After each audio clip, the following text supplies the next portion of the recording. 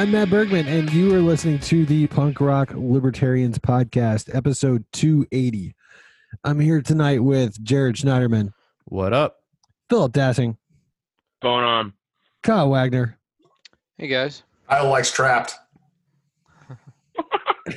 And the one and only Joshua Smith.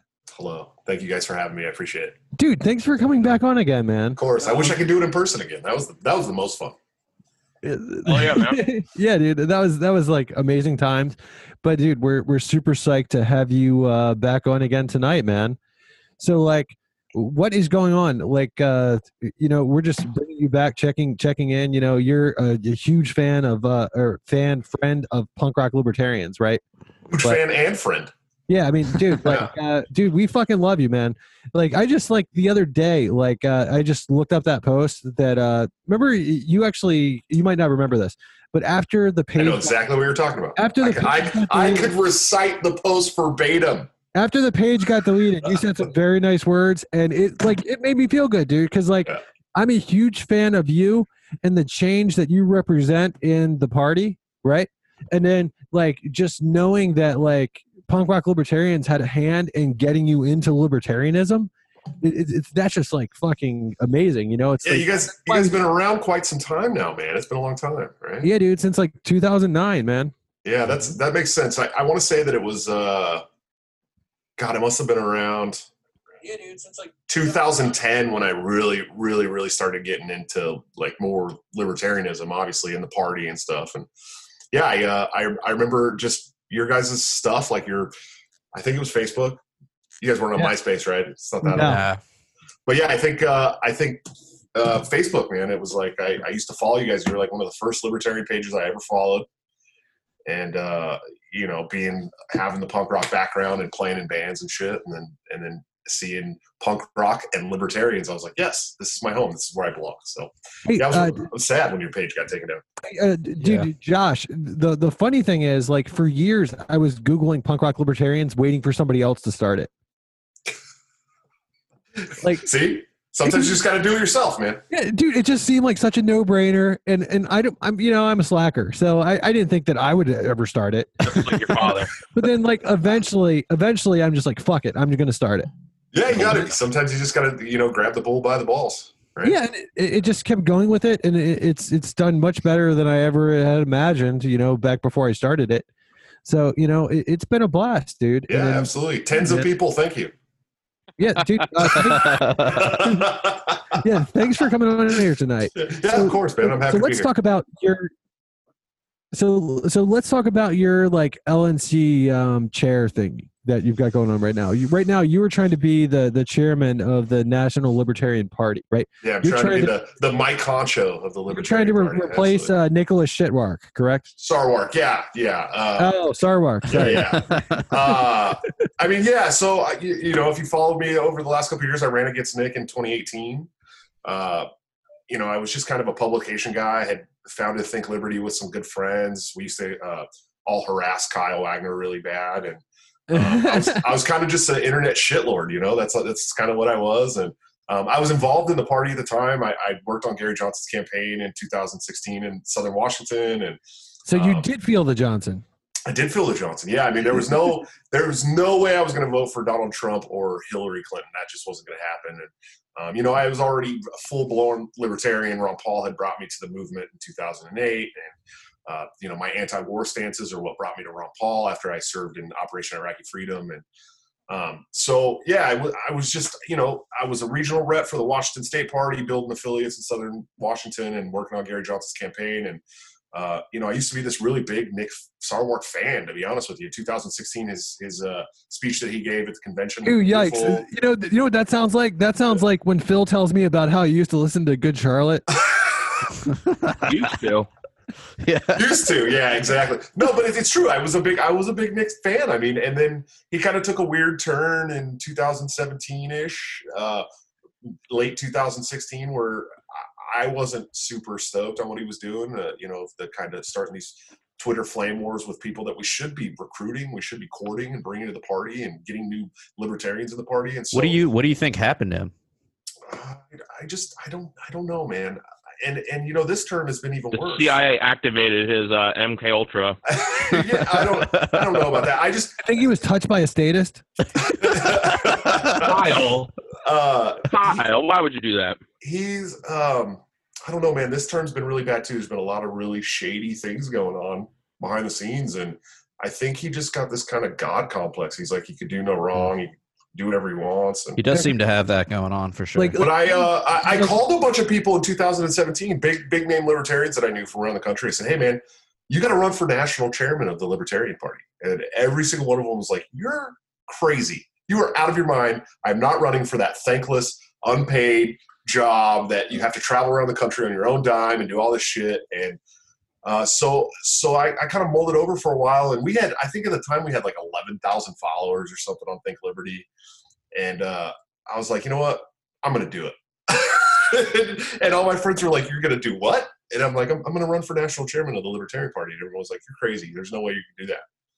So I put out this intent to run statement, and I covered a lot of ground. I mean, I traveled to 20 states or something. It was wild. I got to meet libertarians all over the country. I got to keynote behind Ron Paul at the Roads to Freedom Unconvention. I had never been a public speaker of any type. I eventually ended up going to Toastmasters and started doing debate prep and all this stuff because I just didn't know what I was doing. Right. But I got spanked. I mean, Nick Sarwark spanked me in 2018. I think I got 22.5% of the vote.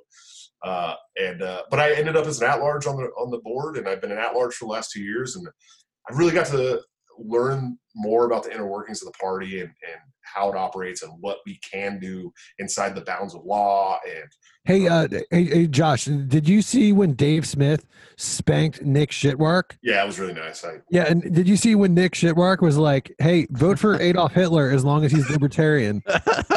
Did you see that? That was rough. That was rough for all of us. I think that was kind of a turning point for Nick, though, too, because Nick has always been seen as this like the greatest chair that's the party's ever had, and he can do no wrong, and he's perfect, and he's an angel. And then he had this this spat with Dave, and Dave came out, I mean, with the paddle ready, just and the paddle. And Nick kind of started exposing himself after that. He tried to force through this motion to pay himself $75 an hour on the board. What was that, dude? I mean, it was just like one thing. It's like one thing after another, and now there's all this stuff coming out about Nick, like threatening members of the board over phone, saying that he'll end them if they don't go along with his online convention plan. And I mean, there's just all this stuff. Wow. And it's like, I didn't even hear about that. Yeah, it's just tell us a little bit more about that. Like, what do you know about that? Well, I mean, John Phillips Jr. really kind of let some stuff out. I mean, I could tell you, from my own personal purview that do tell. Nick a year ago made me the chair of the affiliate support committee for the National Party. And I thought it was great. I was like, I really appreciated it. Thank you very much, Nick. This is a great opportunity for me. I get an opportunity to do what I want to do for this party and help, build affiliates and help affiliates and do what we can. And come to find out at the Reno LNC meeting, he actually went up to Aaron Adams and Richard Longstreth, who's running for vice chair right now. And I think John Phillips Jr. was there too, but they're all on the ASC with me. I actually handpicked them to serve on the ASC with me. And he said, you guys should have let Josh fail. In fact, you've done irreparable damage to the party by not letting Joshua fail. Wow. Like, that's not a good leader, man. That's the one committee in this national party that is built to help the state and local affiliates around the country. So if I fail, the affiliates are failing nationally, right? And so that was a big deal. And so that kind of stuff. But if Adolf Hitler's a libertarian, he's going to support him. Right. And it's just, it's Joshua like, Smith that's bad stuff, man. And then there's this whole. Doesn't make sense, dude. Yeah, it doesn't make sense. I just don't get it. And so last year I had a bunch of people come to me and they're like, you need to take on Nick Sarwark again. And I was like, I don't know if I got it in me, man. I mean, I got beat down in 2018. It was like, I don't know if you watched the race, but it was like, people were calling me a white nationalist. They attacked my 75-year-old grandmother like 2 weeks after my grandfather passed away. What the fuck? Wait, what? Yeah, it was really fucked up. My stepdad broke down. I went over to his house. I'm sitting on the couch. He sits down and just starts crying. And he goes, please get out of politics. It's killing me. It's hurting my heart to watch what they're doing to you. And I'm just like, I got a mission, man. You know what I mean? And I'm going to finish this mission. And whether I win or lose, I'm going to carry it to the end. And, I had allegations of sexual assault and deadbeat dad and this and that. And it was just like every other day was something new. And it was all Nick Sarwark supporters doing this, so Nick could keep his hands clean. You know what I mean? And so it was really hard. And so when people were asking me last year to run again, I was like, I don't know, man. I don't know. I want to. I don't know. And so I gave it a lot of thought this time. I really kind of sat down and came to the conclusion that I've built this blueprint. I know I'm the number one recruiter on the LNC right now. I've brought thousands of new members around the country to their local, state, and national affiliates. I've raised a ton of money for state affiliates. You know, I've been a keynote speaker in Iowa. I raised $5,000 for them. I keynote speaker in Illinois. I raised $5,000 for them. I've raised money for ballot access. I've worked on campaigns across the country, any way, shape, or form that I can. And so I just decided, you know, I'm gonna give it a go and see what happens. And we're doing much better this year. I just spent the last 2 days going over the delegate list. I've been through like 16 states. We're already over 200 delegates, and so it's going to be a better year. I can't say for sure that we'll win, but I think the run was worth it. And if we can keep moving the party in the right direction just by me running, then I'm going to keep doing it. So, hell yeah, man. Yeah, that's where we're at today. It's been fun. It's been a journey. It's been a journey. Okay, so do you have any idea like how many debates you've been in so far for LNC chair? Oh man, I think there was like 4 or 5 in 2018. Well, now, honestly, I was sorry. I should have clarified. I was talking about like this year. This year, there's been, let's see, California, Florida. Then we did one online for the Libertarian Party of Washington. So those are the 3 that we've done. So there's only been 3? Yeah, and in fact, yeah, there's only been 3. For the longest time, it was just me and Mike Shipley running for chair, and then Joe Bishop Hinchman kind of popped in there. You know, he's like Nick's protege, right? Like it's like Nickelodeon and Nick Jr. I was just about to make that joke. And you think so JBH is Nick's protege? He's carrying on Nick's legacy. There's no doubt about it. Absolutely. Okay. 100%. No doubt about it whatsoever. One of my biggest issues with Nick has been his attitude. You know, he definitely comes across as condescending a lot of times. And that's not necessarily something that's going to translate to Joe. I don't really know anything about Joe. I haven't heard him speak at all. Hopefully he doesn't have that kind of condescension. He's very condescending. Okay, well that's not good. Yeah, it's unfortunate. Yeah, he's kind of, you know, he's another big time DC lawyer who kind of has that attitude that he's better than everybody. And you know, I've tried to break bread with Joe, for lack of a better term. You know, I've even been able to grow a bridge with Mike Shipley. You know, me and Mike have been able to work together and sit down and discuss our differences, and we've been super nice to each other through this whole entire campaign. And I think he mentioned that you guys crossed a stream. Yeah. We had a sword fight. No, it was great. Me and Shipley kind of get along now. I like the guy. He's like, if you get to the core of my Shipley, there's a real good heart in there, man. He's passionate and he wants to do the right thing. It's just sometimes I'm like, Mike, come on, man, you know. But Joe is cold and condescending, and he's got that same attitude that he's better than everybody, and because he can balance budgets, that he's going to be the greatest leader we ever had. I look at it differently. I think that this position needs to be somebody who's an inspirational figure that can bring people to the movement, that can get them to work, that can get them to become activists and candidates and treasurers and local chairs. And that's what I've been doing. That's what I've been doing for 3 years now. And I've shown that I can help build the party. We've had the fastest and largest membership growth we've had in a non-presidential year since 2005 last year. And I know that I'm the number one recruiter on the LNC, and I know that I had the biggest hand in doing that. So that's what I do, and that's what I want to do. I want that platform so I can make this party a contender to the 2 old parties that are constantly putting the boot on our neck. Yeah. So like you mentioned like earlier that you were called a white nationalist. Oh yeah. So like how the fuck did that happen? I don't even know. I honestly don't know. I mean, I'm half Israeli, man. It was always so weird to me. Every time somebody called me a white nationalist or a bigot, I'm going. Was it like your association with like the Mises? I guess I don't know. I grew up outside of Oakland, man. We don't have that. We don't get that luxury of being racist where I'm from. You know what I mean? Right. It just doesn't happen. I try to keep up with that kind of drama a little bit, and I thought it was more the Kyle loves that shit, dude. Audacious Caucus and the Socialist Caucus. Oh, sure, I know yeah. James Weeks, I think, has had those kinds of accusations against you, but I can't remember what drove it. Was it a I don't know. friendship with somebody? Yeah, it was like, oh, I know. So Ryan Ramsey out of Florida, who used to be he used to be really good friends with Augustus Invictus, but he's like denounced Augustus since then and all this stuff. But I took a picture with every delegate at the Florida State Convention, and Ryan was one of them. And and I've had a relationship in the past with Ryan and his ex-girlfriend now, and I know their baby and stuff, and he used to be a white nationalist, but he's still very fringe, kind of loony on some stuff, and stuff that I don't agree with. But yeah, it was that picture. That's what it was, and they decided that I was a white nationalist because Ryan's actively said, I saw a post of his where he like trashed Michael Heiss and everything in the Mises Caucus. Yeah, so he's I don't know that association. I guess it's a personal level because he doesn't really have any relationship with the Mises Caucus. Yeah, and me and Ryan, look, I'm going to tell you the truth. I've been to Florida 5 times over the last 3 years, and I've been to 3 of their state conventions. Once for an LNC meeting. I just know the Florida libertarians very well. They have my back. They damn near unanimously voted for me in 2018. They were one of 3 states that I actually won in 2018. And they're the 3rd largest delegation in the country too. And they're probably one of the most diverse. I mean, they have Cubans and Dominicans and their chair is an Egyptian that also gets called a white nationalist all the time, which blows my mind. Yeah, I don't know. There was always this stigma around the Florida state affiliate that they were this like chock full of white nationalism. And it was because of Augustus Invictus, who's not even in the party anymore.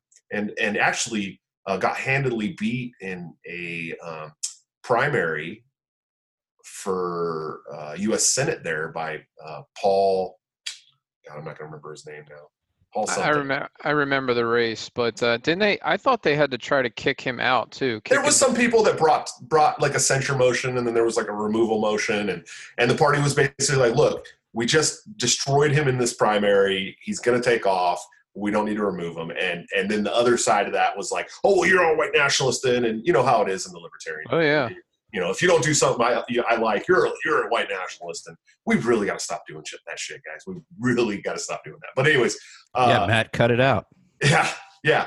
Phil, relax, bro. And so, and he did. He left. And he went to the Republican Party and then I guess beat up his girlfriend. Now he's sitting in jail or something. But whatever. Yeah, he was one of the headliners of the Unite the Right rally. His name was on the list, maybe a couple down from I forget if it was Richard Spencer. Somebody was the top of the list, and he was a couple of names down. So, which is hilarious, by the way, because when they did that Unite the Right rally, and that poor woman got killed by the car. I can't remember her name right now. Heather Dyer? Heather something, yeah. And I actually put out like a 4-minute like video speech condemning the white nationalists that were part of that, and saying that libertarians shouldn't be rubbing elbows with these people. They shouldn't be around us. They're not good people. They're not good for liberty. They don't care about liberty. And then it was like one of my most watched videos. It was like 14,000, 15,000 views at the time.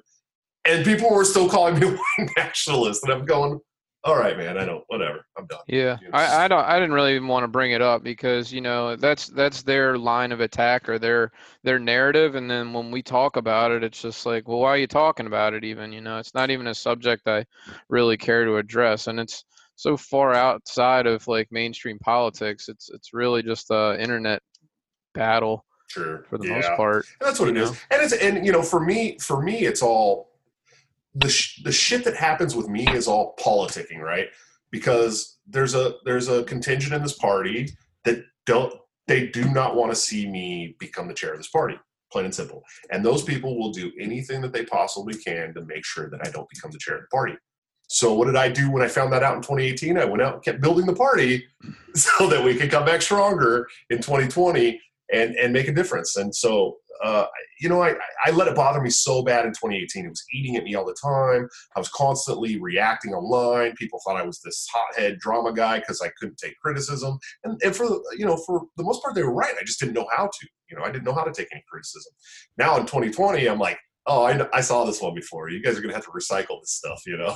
Yeah, you have experience now, and that's another thing that goes along with that loss is sometimes you have to pay your dues. You know, like you have to lose before you can win. You need that experience. You build on that experience, and I think that's going to help you. You know, after the LNC race, I remember the LNC held like a meeting at the convention that was like open. I don't know. I followed a group of people down the hall, and I was like sitting in this meeting, and I got to observe an LNC meeting. And I mean, at the time, I remember thinking, "Thank God I don't have to do this all the time because this is horrible." So, how have you been doing with the meetings? Like, oh, good, man. I try to kind of sit back and watch in the meetings. A lot of people have noted that if they've watched the meetings online, that I don't talk a lot in meetings. You know, I just you know, if I feel strongly about something, I'll speak up and speak in favor or speak against something. But I don't. I said it in 2018 when I was running for chair. I didn't want our board meetings to turn into these gigantic argument sessions. There's no reason for it. You can let your vote speak for you, you know, and people can make their case. I think if you put forward a motion, you should probably speak to that motion and say why you're putting that motion forward and what it's going to accomplish for the party. And then if somebody wants to speak against it, they can say, hey, this is the reason why I think that's a bad motion. But when people start driving the same argument all the way around the table between 17 people over and over and over again, it's like, it's not productive. It's not useful. It just wastes our time. These meetings are already long. You know, they're 8 to 10 hours on Saturday and another, you know, 4 to 6 hours on Sunday. And it's all weekend, and Friday night there's usually some benefit where you have to get together with all these libertarians and raise money and eat dinner, and so it's once a quarter. It's not a lot, but you know there's a lot more productive stuff we can be doing outside of arguing about a comma placement in the policy manual. You know what I mean? And so I never got into the arguing on the board. If I had something to say, I'd say it on the business list because that's public. People can go read the business list and the emails. And if I felt strongly enough about something, I'd write up why I felt strongly about it. If we're in the meeting and I feel like there's a motion that I really want to speak to, I'll speak to it. But there's just no point in just going around and around and around and arguing. You can let your vote speak for you, you know. And so that's kind of, you know, the meetings are long and arduous and people are, you know, kind of contentious. But I never let that bother me. I just go sit there and, you know, eat my lunch. I heard you guys had a 9-hour meeting over this online convention. Last weekend. Yeah. I did all that. It was Saturday. I was at work, and I listened to the whole thing. I appreciate all that. the way up Thanks. until the evening. I also listened to the whole thing because I had to. Yeah, you had to. Yeah. I chose to do that. Yeah, it's rough. The meetings are rough, man. But you know, a lot of people, we walked away from that meeting about the convention last weekend, and everyone's like, oh my God, they can't get along. They don't know how to work together. All they're doing is arguing and messing things up. And I'm going, man, that was a normal meeting. That's just how, you know, they're always contentious like that. That's how the Libertarian Party is. That's why there's 17 elected reps. So you don't have a board that's completely in lockstep with each other all the time and just does whatever they want. And you have no say in the party. You know, you elect people to represent your voice on that board, and not everyone's going to agree. That's just how it is. And we're libertarians. We don't agree with ourselves half the time. So, yeah, I don't know if that sounds that great. I mean, just think of Congress where they have, you know, 500 or whatever people trying to argue and get their little points through or their spending through, and it sounds horrible to me. I'm kind of a fan of hierarchy, to be honest. Sometimes we know you are, buddy. Yeah. When you have a small organization like a ship, like I think of a ship, you know, a sailing ship, you know, there's a captain and that guy makes the judgment calls and everybody else kind of goes in line. So that has its downsides, but it also has its upsides sometimes. Have you become a monarchist overall? No, I have not. No. Join Liberty Hangout. Because I have a saying, Kyle, if you're going to go after the king, you got to kill the king. You know what I mean? No, I haven't become a monarchist. I like the, I don't like meetings. That's the bottom line of it. You've been hanging out with Monarchy Hangout lately or what? No, I haven't. No, I'm a opponent of, you know, Hoppe started the monarchy trend, trying to say that a monarch would take like a ownership standpoint of a country and take better care of it and have a more of a long-term view. But I don't agree with that. You know, you get stuck with a bad monarch and it sucks, you know. as we've seen throughout history for hundreds of years. Yeah, so I disagree with those people. I'll take the inefficiency of democracy over a bad monarch any day. Sure. Yep. Yeah, I just want to get rid of all of it. How about that? Hey, Kyle, what if you started Kyle Wagner's Liberty Bang Out? please, dude, I was do thinking this. I was Please thinking do Liberty. this. I was thinking Liberty Wang Out. How many petition signatures do I need to get for this to happen? Pretty bang out. Yeah. I did see that Liberty Hangout. I think they changed their Twitter name to Monarchy Hangout. Yeah. That's why I said. Yeah, they I went thought down it was a joke. I didn't really understand. I don't think it is, man. Now they turned it to a Catholic hangout. Yeah, they want to. Well, they want to. Yeah, I don't know. It's not even worth talking about. But yeah, they need attention. That's all. Okay, so let's go on to our first topic of tonight, and then Justin Amash. He dropped out. What was that, yesterday? Yeah, after a 2-week exploratory run. So what does that mean? What is an exploratory run? Just putting feelers out, see if you can file paperwork. You can file I think Phil knows all about exploring. I love it because I can't see Phil, so I can just say whatever I want. Right? Well, he's just rolling his eyes. Don't worry. Yeah, I'm just sitting here Stop cackling. Meanwhile, he's on his phone looking at porn. No big deal.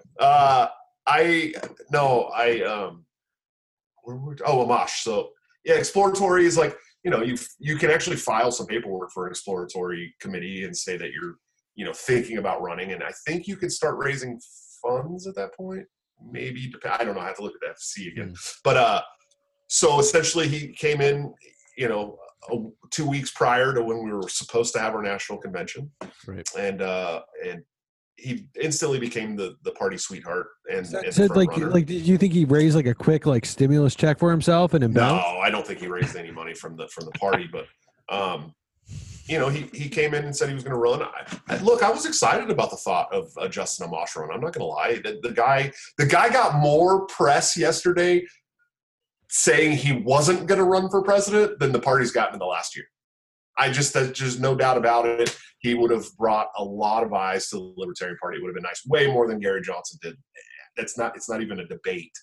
So I was excited about the thought of maybe getting an Amash nomination. I love our candidates too. If you know me, I'm personal friends. I've been personal friends with Adam Kokesh in the past. I love Jacob Hornberger. I like Dan Berman. Did Adam Kokesh ever make you sign a contract? Nope, never did. Thank God. And I drove his bus for 2 weeks. So, wow. Yeah. But I love John Mons. I have a soft spot for Jim Gray from California because I'm from California. I know him. He's come to a lot of the events there. He's always a keynote speaker at the California Libertarian events. So I like all the candidates, and they've been busting their ass. So for me, it was weird because Amash announced. And I was like, wow, that's kind of cool. Amash is a libertarian in Congress now and wants to run for president. At the same time, I'm going, but we have all these candidates, that have been busting their ass for last year who I've been hanging out with at state conventions until COVID-19 shut that down. But, and then I think he saw it's a bad time for him to run for president right now during this crisis. And the Libertarian Party is kind of in disarray over him joining. And so it was, I think the whole thing was just kind of a mess for him, and he saw it. And then there's a lot of people saying now that he actually decided not to run because he didn't want an online convention, which is funny because the leadership kept pushing for an online convention. And so if that's the truth. He even acknowledged that in his Twitter post. He said that there was some not full like that, but he mentioned it. And so now people are like, well, that's not what he meant. And then other people are like, that's exactly what he meant. Everyone's running to their corners as usual. Well, it's like they spent so long calling us obstructionists because we didn't want to do an online convention because A, it violates our bylaws grossly. B, there's an opportunity for up to 25 states to challenge our candidate and kick them off the ballot in this presidential election if we don't follow our bylaws. But also, we wanted a fair convention. And I think that this Zoom platform that they want to use, it's not a fair platform, right? It can only hold 1,000. Oh my gosh! Right now, sorry to cut you off. There's there is a test meeting that's going on right now. I know. And I'm getting my phone's getting blown up by Nisha's Caucus of Maryland group, and they're just like, it is a complete shit show. There's people yelling and screaming about how they're being counted. People are having trouble getting in. They're telling me that apparently we have a delegation seat for our Maryland Libertarian Party, and that no one knows who that is, or something like that. So it's pretty much a nightmare right now. But hey man, we only got 4 days left till the actual Saturday's looking good. Dude, Jared, are you gonna come to my house? You gonna come to my house with me and Alex? We're gonna come and I don't know, dude. Are you COVID free in that house? Huh? Are you COVID free over there? Relax, buddy. Dude, I'm COVID free. All right. Hey, Yeah, COVID no. Joshua Smith. So what exactly is being voted on Friday? So we came up with a compromise. Well, I didn't. So here's the funny thing. Let me tell you about this. I pushed and pushed and pushed to have an in-person convention, to delay the convention, have an in-person convention. Yes, it would give our candidate less time to campaign, but it would give us the opportunity to do things, A, the right way by the bylaws, which we wouldn't have the ballot access issues. B, because it would give all of our delegates their voices, because right now, as we see, this Zoom platform it's not working. We can't make privilege motions in webinar mode. So if somebody's doing something that we don't like, the chair or whatever, we can't call a point of order. There's just a lot of really bad things that are revolving around that. And so I pushed and pushed and pushed for this online convention, or this in-person convention, because it's a mess, right? And so initially when I decided to go around and solicit the LNC members for a compromise. Essentially, we would run a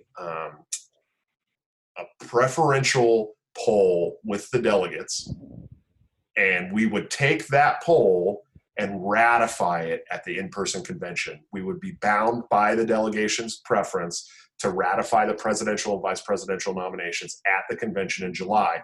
It would be by the bylaws. It would be done at the in-person convention. States couldn't challenge us and take us off the ballot. And so I went around and I solicited a lot of stuff for this. I got Joe Bishop Henchman on board. He said, look, if you'll add in that the bylaws committee is to immediately start working on a plan of how to accomplish this after the vote, I'll sign on. And so all these people signed on. Then I had a call scheduled with Joe Bishop Henchman on Thursday, the Thursday before the meeting on Saturday. And he texts me 25 minutes before the call and says, hey, I got to bow out of this meeting. I got too much stuff going on. I'll call you later. And I knew as soon as that happened that he was going to bow out, push for an online convention, right? So I started going to the other members, and I'm going, look, man, I don't know if I can push this. You know, this is a compromise that I don't agree with, but I think it's going to make some people happy, maybe some others mad. I don't know if I can push this, especially if they're going to try and use it as a tool to bash us over the head and make an all online convention. I said I think I'm just going to stick with the postponement. And so when we went into the meeting, it's exactly what happened, Joe. Nick pushed for an all online meeting. He failed. He tried to rule that the internet can be a place. We overruled that. Then Joe came up with another all online convention proposal, but he had some information instead of just let's do it all online. That got amended 3 times. The amendment changed the last half to kick all the other business to the in-person in Florida in July. And the first part, this first sitting this coming weekend, is supposed to be just picking the vice presidential and presidential nominees only. Now, the delegates could, I'm not saying anybody's going to do that, but the delegates could either try to pass a motion that says we're going to do all business online, or they could try to pass a motion that says we're going to do none of this online and wait all until the national convention. So, you know, there's one side that says they're going to do it, and there's another side that says they're going to do it. So I don't know what's going to happen. It's going to be an ugly fight, I think, and it's going to make it uglier, and there's going to be 13 rounds of balloting just to pick a presidential candidate. And so it's just supposed to be the vice presidential presidential candidate. But I don't know that. I can't say that for sure. So we'll see what happens. Wow. Dude, I can't wait. Yeah. Sounds like a lot, man. This is going to be so fun. Excited. I know, right?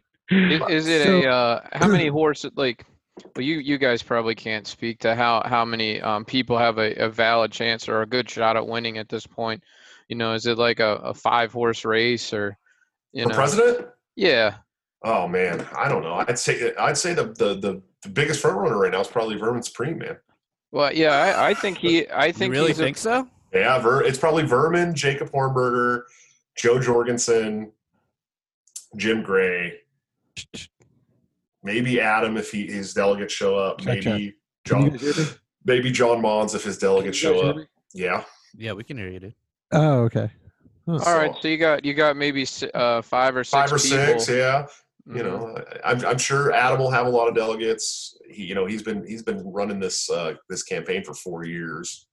I know that Vermin's delegates will be there. I know that Hornberger's delegates will be there. I know that Judge Jim Gray is going to have a lot of people there. It's going to be ugly. It's going to be contentious. There's going to be a multi rounds of balloting. We will be lucky to be done with it by Saturday night. Or Sunday night, I'm thinking. And we'll see how many delegates drop off. A lot of delegates probably just going to get fed up and drop off. There's going to be tech issues. They're going to get mad that they can't, raise their hand. I mean, it's going to be ugly. And that was one of the reasons why I was pushing to have an all-in-person convention, because it's just silly to do something that is going to throw your party into an uproar, especially at the cost of possible ballot access. I mean, it's just not worth it. It's not worth it. I have no idea how this is going to work. You're going to have, I don't know how many delegates on one Zoom. 1,046 delegates. Wow. It sounds like just a complete it's just not going to work. But It's a nightmare. It's a nightmare. Apparently they're doing half Slack and half Zoom. Absolute nightmare. Half Slack and half Zoom. Yeah. That's what I'm being told right now. There's got to be a better platform out there for this sort of thing, you would think. Sure, you would. And the funny thing is that there's been so much other tech this is a Libertarian Party. Everyone in this party is a computer programmer or a computer repairman. Like literally everybody, right? We're all just like weird little tinkerers. And you wanted to laugh at that. Anyways, there's been so many proposals on other tech on how to use it and how to do it correctly and how to make this much easier on everybody. And I'll tell you, this convention was unilaterally stolen by our executive director and our national chairman. Plain and simple. They have taken it over. They have not cut into LNC on anything. They have not taken any of the tech proposals that have been proposed. They have a motive. And sounds like they want it to fail. Yeah. Well, that was my guess from the beginning, because the initial motion that was put forward, the initial language for the initial motion that's put forward for an online convention from the bylaws committee, who's chaired by Joe Bishop Henchman, was to essentially, if there was any tech failures, the chairman could shut it down and rescind the votes and do whatever they wanted. And how you have to know that in a Zoom meeting with 1,046 people, many of those people probably libertarian boomers. Oh yeah, dude. There's going to be tech issues. You know that. You know it's coming.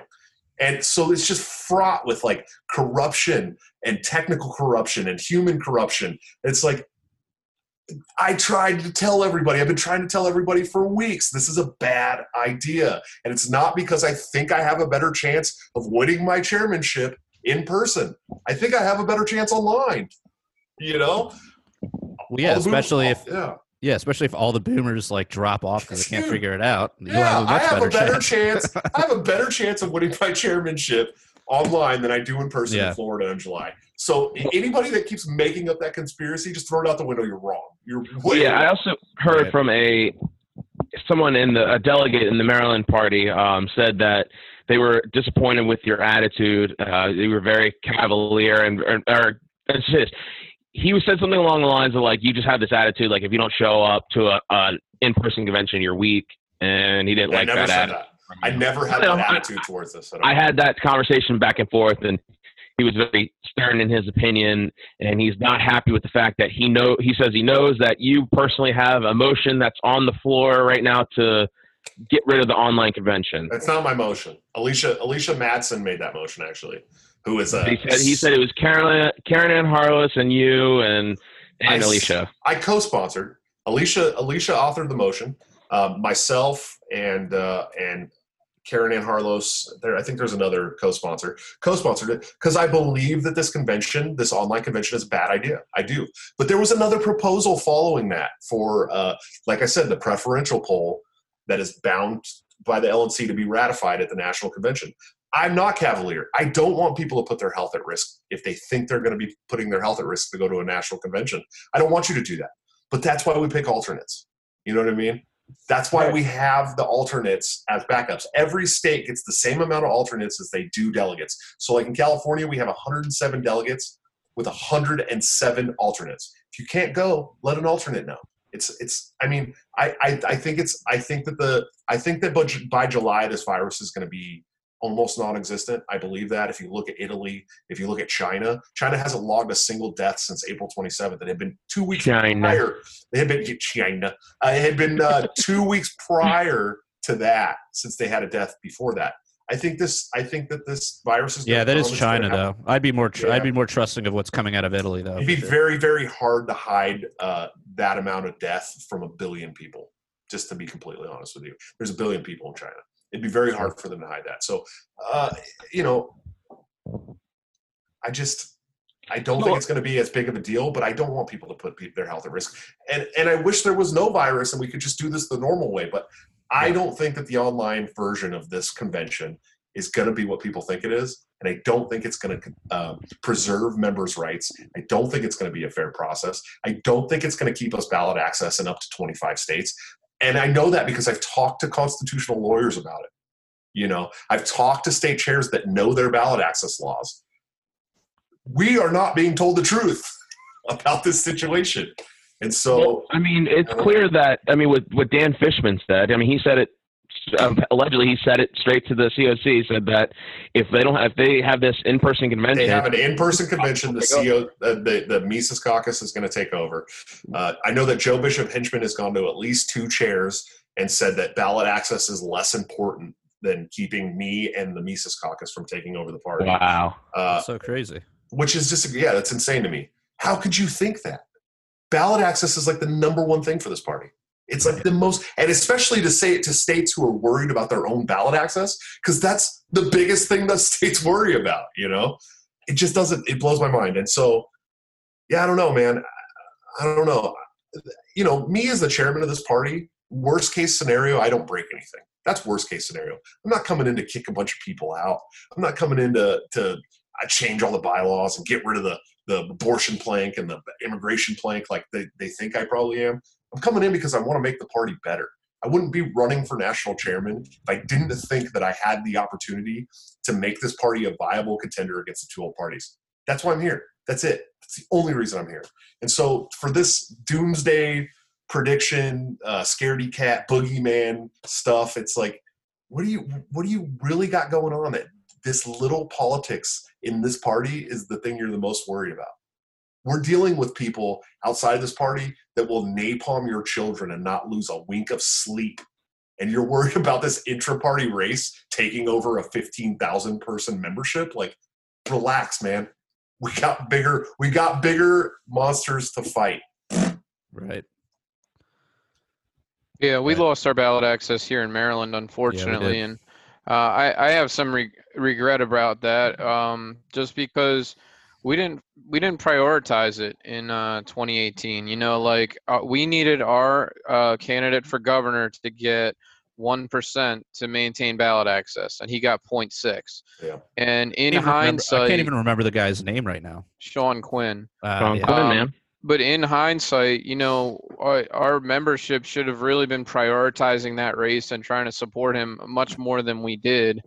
And that's just my regret, was I didn't really think that we were in jeopardy of losing it. On election night, it was like, oh, holy shit, we just lost ballot access. And I didn't see it coming, and our state chair didn't see it coming. He thought we were going to get 2% or 2.5%.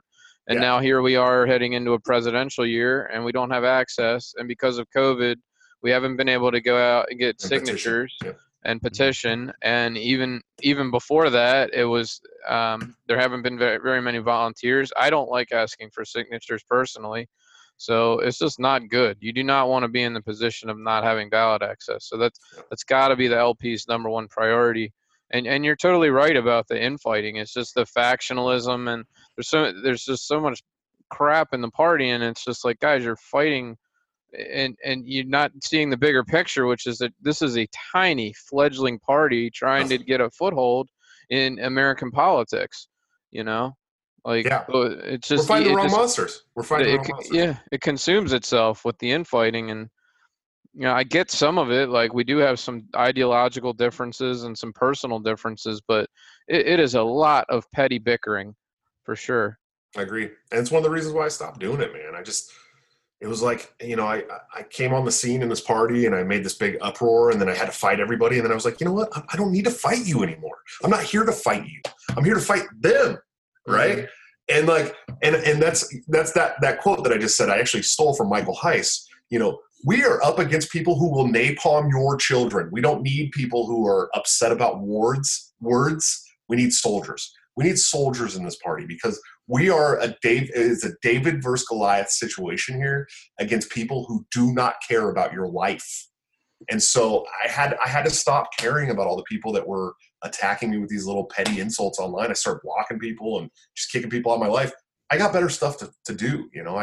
I'm trying to fight. We want ballot access in Maryland. Yeah, we want ballot access in Illinois. We want ballot access all over this country, because, believe it or not, having the opportunity to put that little L next to your name on the ballot makes a difference. It makes a big difference in politics in this country. And so, those things are more important than turning our swords inwards and fighting each other. We need to be fighting the Republicans and the Democrats, because they are the ones with the boot on our neck, not us. We are not doing that. So, yeah, it's ugly, but I think once you put it to bed and stop, playing into it, it's not so bad. So, Josh, it just dawned on me, like, we've never talked about punk rock when you were on here before. I know. I actually came in your studio last time I was on the show. Yeah, man. Matt's come in his studio a few times. Yeah, twice or three times at least. Especially with the auto blow behind him. Yeah. Right.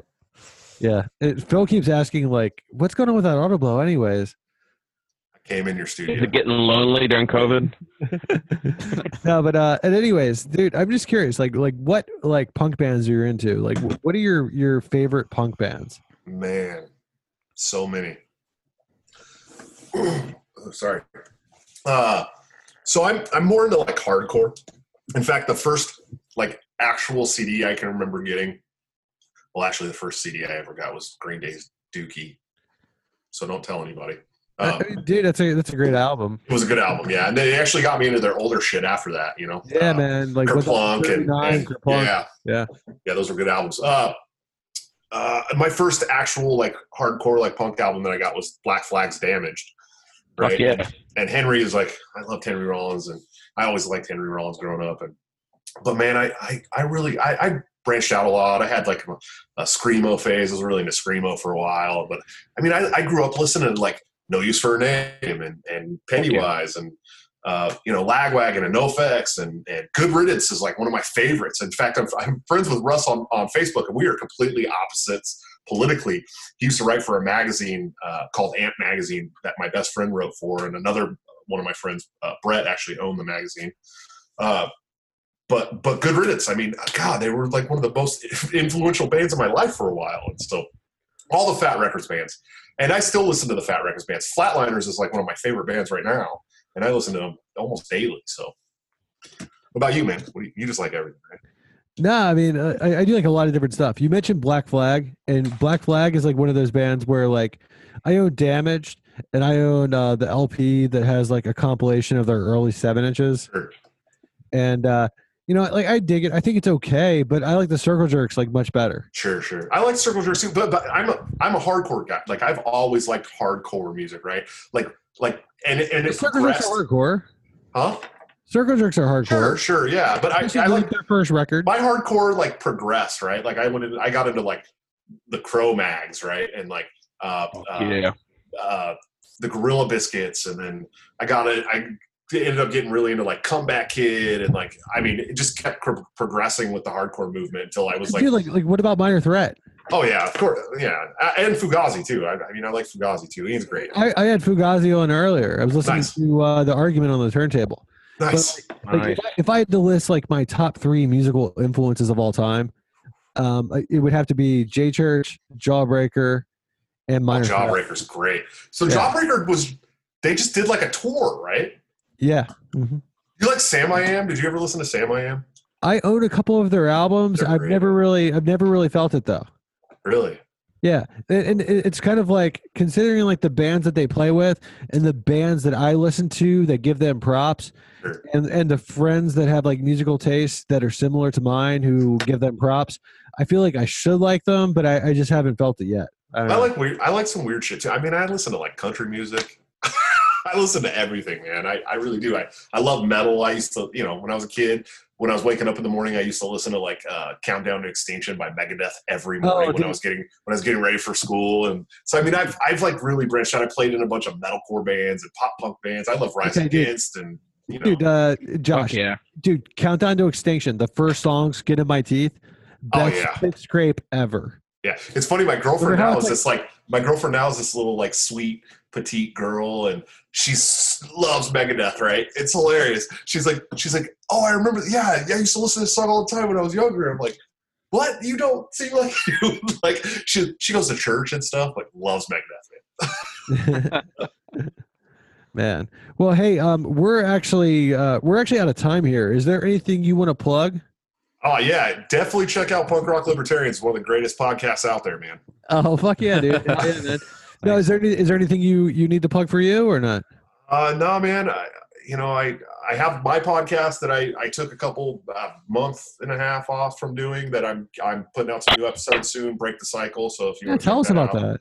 I started doing this podcast. I rant a lot. I know you guys noticed. I just did it on your podcast for an hour, but I was like, man, I'm always doing these rants. I do them by myself when I'm like in the room, and I'm like, I just need to start recording this shit. So I did, and I got an Anchor account, which is like the easiest platform to make a podcast on. You literally, I can record my podcast on my phone. It's so simple, and so I started doing that, and I put it out, and I started a Patreon, which actually is now bringing in like $250 a month already, which is pretty cool.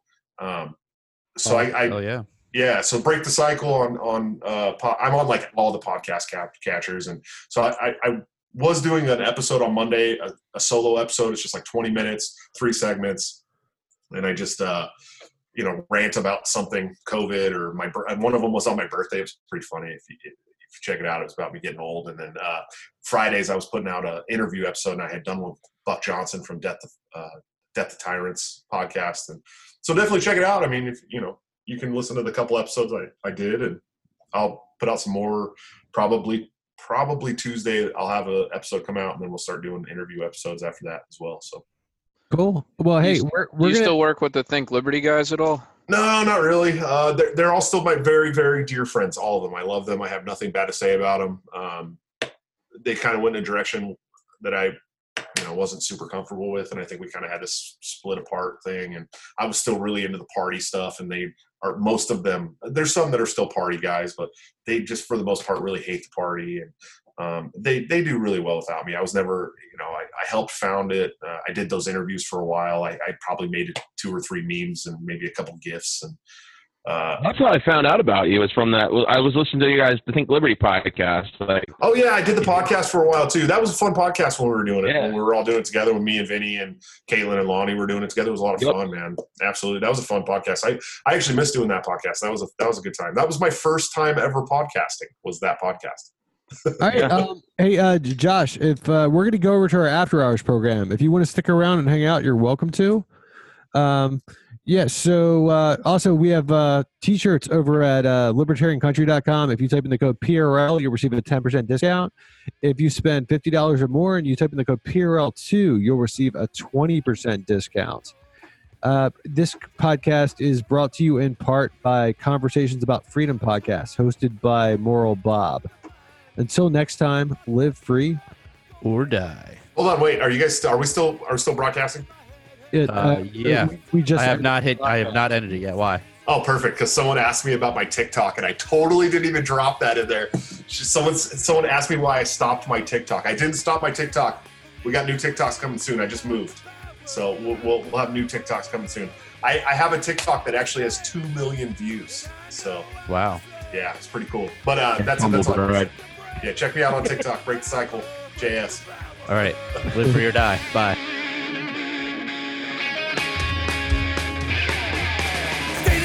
Break the blood that is shed, drenching the flags of the tax bombs in red.